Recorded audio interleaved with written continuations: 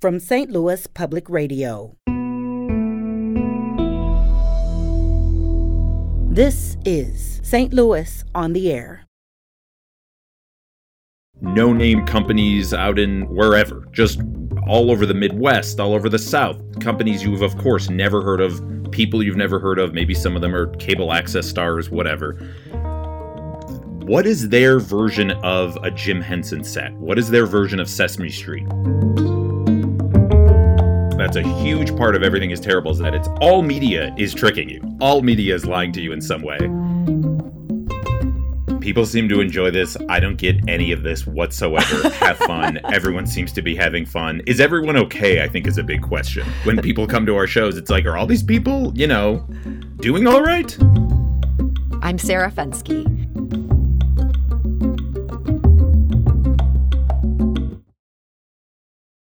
The art collective Everything is Terrible comes to Off-Broadway this weekend. The group gained online fame more than a decade ago for its work cobbling old clips of found footage into something new and darkly funny.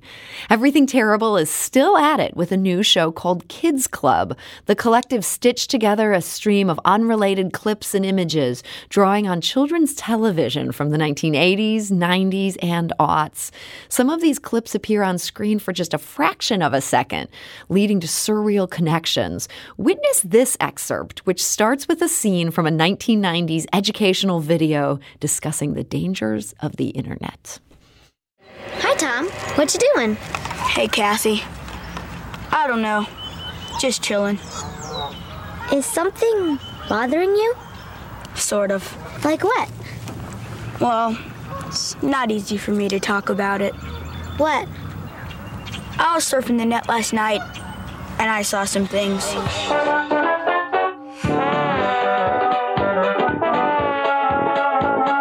Good play. Before you watch this video, You have to promise to never go near a bulldozer or any earth-moving machine. unless you are with your mom or dad. You promise? Yes. You promise? Yeah. Promise? Yeah. You promise? Yeah. You promise? Yeah. Promise? You promise? Yeah. You promise? All right. What's up with you?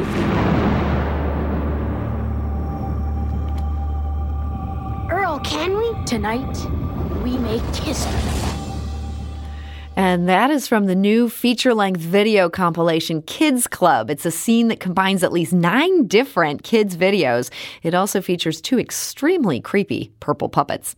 Now, you're probably wondering how they do that, or maybe why they do it, and how it then becomes a live show. Well, Everything is Terrible co-founder Dimitri Simakis is here to explain. He's also known as Ghoul School. But you know what? I'm going to call him Dimitri. Dimitri, welcome. Hello, Dimitri is just fine. How are you? I appreciate you humoring me on that. So, Dimitri, this whole project started as a blog back in your days at Ohio University. What kind of stuff were you guys posting? For some reason, the OU connection keeps coming up, but really, we just met.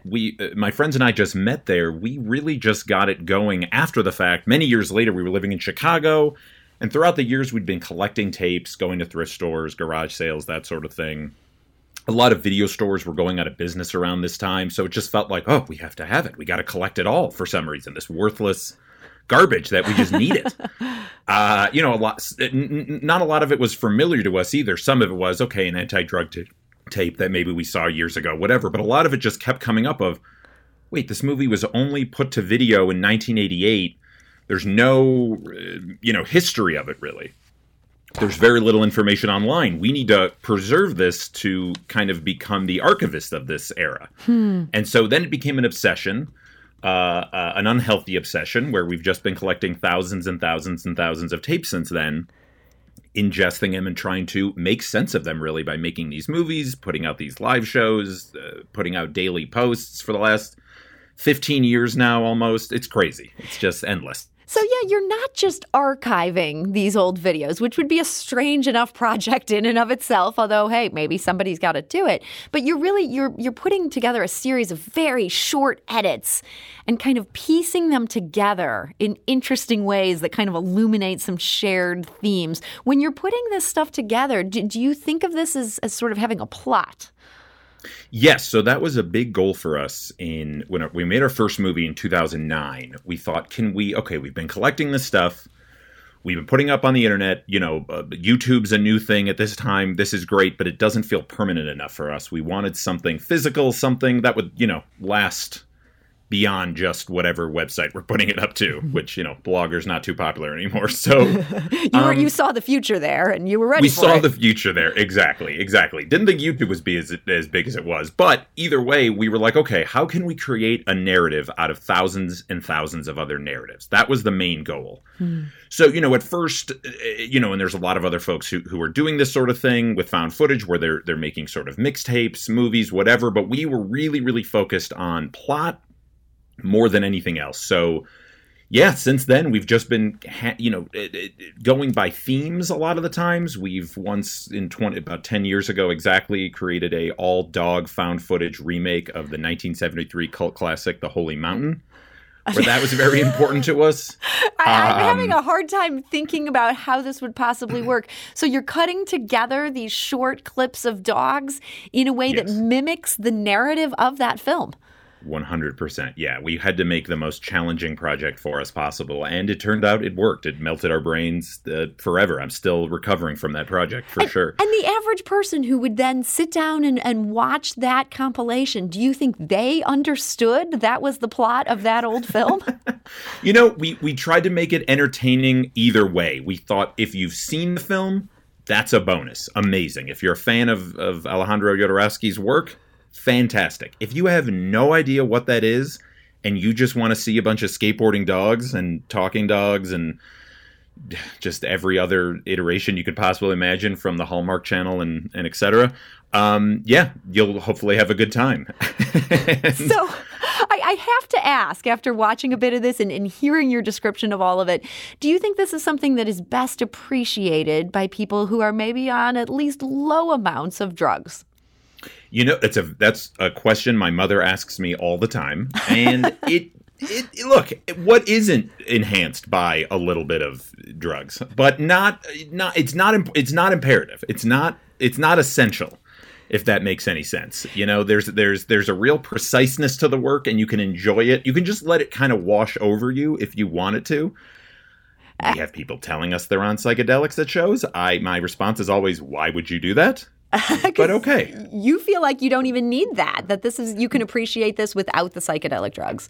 It's hopefully intense and hilarious and thought-provoking enough where you don't need any enhancement. But again, who am I to judge? I have to ask, your mom is kind of asking you that question. Is she asking that because she doesn't fully get it? Or does she appreciate it on some levels where she's like, yes, this would be even better with just a little toke first? No, she's thinking, if people seem to enjoy this, I don't get any of this whatsoever. Have fun. Everyone seems to be having fun. Is everyone okay, I think, is a big question. When people come to our shows, it's like, are all these people, doing all right?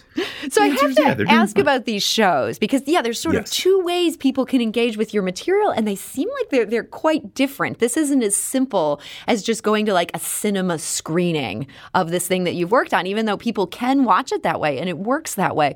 What are you doing it to transform it for a live show?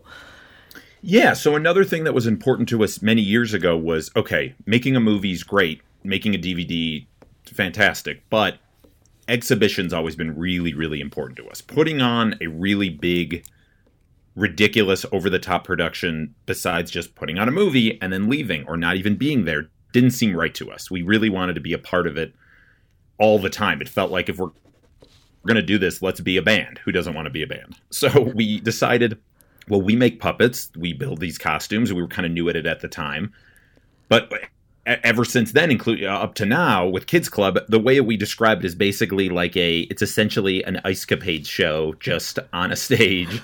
It's all PG. We wanted to make a kid show. That was our goal, was like, how can we make this entertaining for adults? Obviously, that's the audience, but can we make a narrative, and this is what we have been doing, to sort of weave in and out of the videos. So, strictly, like physically speaking, it's like you get to see a little bit of live show, a little bit of movie, a little bit of live show, a little bit of movie. It breaks itself up in a way where, again, we really want to just assault all your senses. That's a great way to put it. 90-minute. Yeah, we describe it as we want you to be laughing and having a good time, all the while a little afraid that there might be a monster behind you. There is no monster behind you. It's more of a metaphorical one, but there are monsters on stage. There's monsters. There's puppets. Like, you would not want to be somebody who's afraid of puppets and come to this show. Oh, there's full costumes, 8 feet tall, dragons, wizards, teddy bears, aliens. Literally, this all happens in a very short amount of time. So it's a good time. We hope so. But yeah, if you're afraid of puppets, you might want to work on that. I feel bad. Even beyond this show. I think that's a good Even recommendation. Just beyond the there. show, yeah. Well, Totally. so if you're feeling intrigued by this live show, we should mention Everything is Terrible is coming to Off-Broadway. This is happening on March 11th. That's this Friday. The doors open at 7 p.m. We have all those details and how to get tickets at stlonair.show. And we're talking today to Dimitri Simakis. He is the co-founder of Everything is Terrible, which is behind this production of Kids Club. So I want to talk a little bit specifically about Kids Club. We've been talking about the whole Everything is Terrible universe. You started working on this particular one in 2019. What did you come into this one thinking we want to do? This wasn't a movie about dogs on rollerblades. What was this movie about?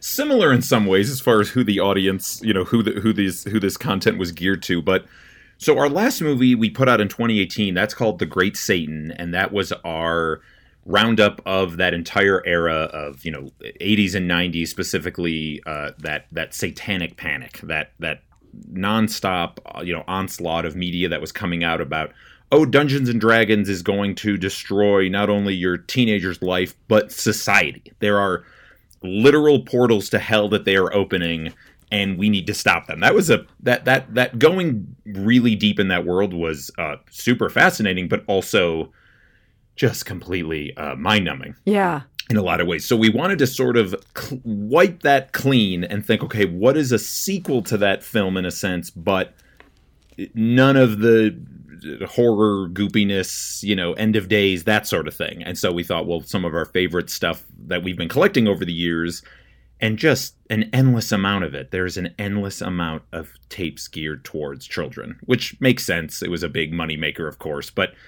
you think of Disney and you think of like these big studios putting stuff out, but what about all of the no-name companies out in wherever, just all over the Midwest, all over the South, companies you've of course never heard of, people you've never heard of, maybe some of them are cable access stars, whatever.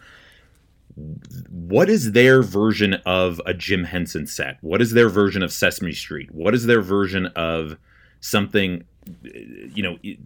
very evangelical or born again or something? Who knows? There's a whole range of stuff. So we just became so fascinated with it all over the years. This made the most sense to really see, okay, if The Great Satan is more about what, those people are afraid of, warning signs. Well, what are those people who make this stuff? What are they into? What do they believe in? What is their perfect utopian society? And the way that they tell that stuff is through children, is that they're speaking to children about how the world should be, how to act. I want to be a police officer. I want to be a this. All that sort of content really kind of, again, I keep saying numbs the brain or melts the brain, but it does. And so we really wanted to talk about that, how all of those, messages and imagery and all that propaganda really can sort of a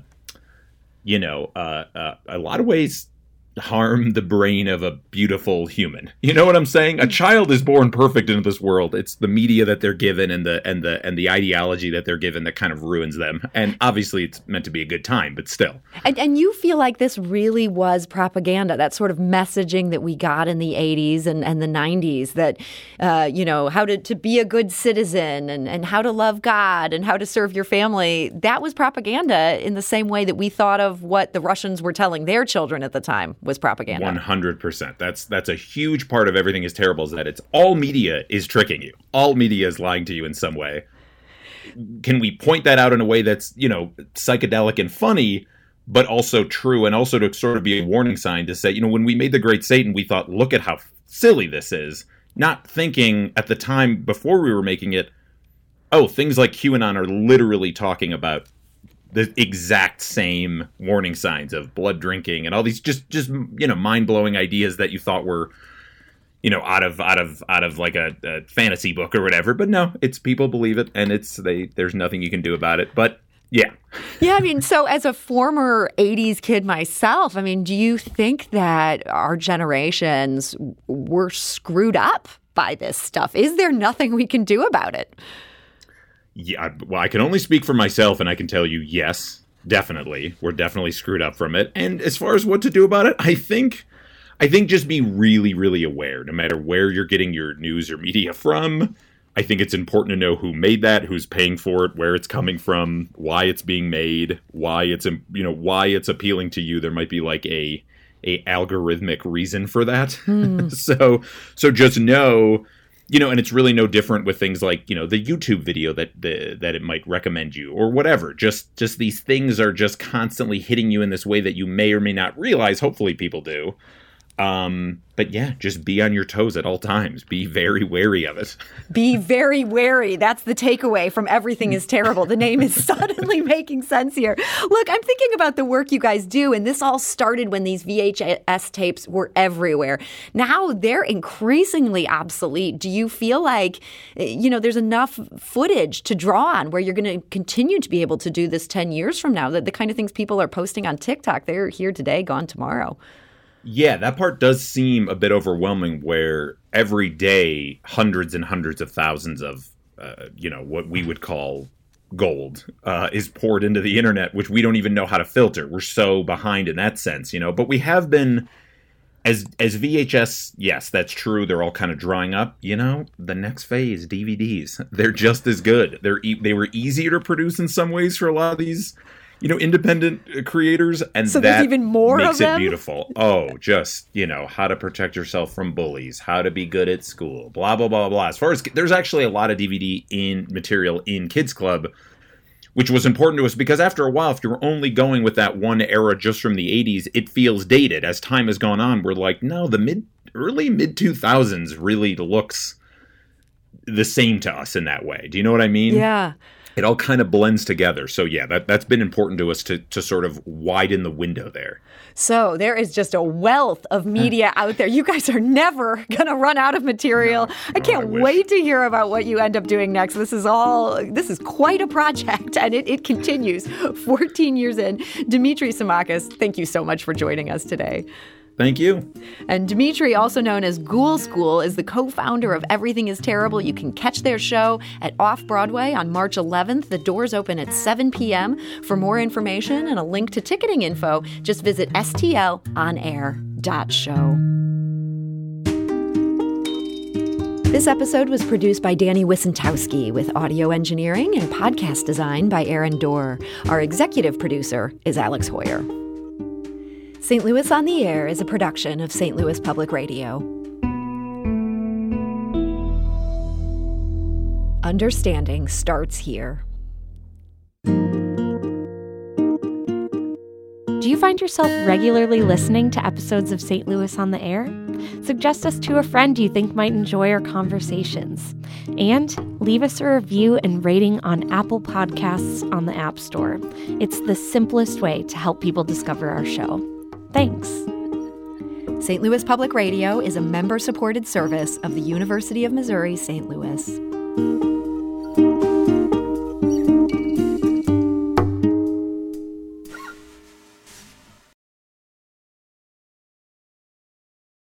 Support comes from the Missouri Forest Products Association, committed to conservation and careful management of the state's forests to make them more resilient and better habitats for wildlife. ChooseWood.com.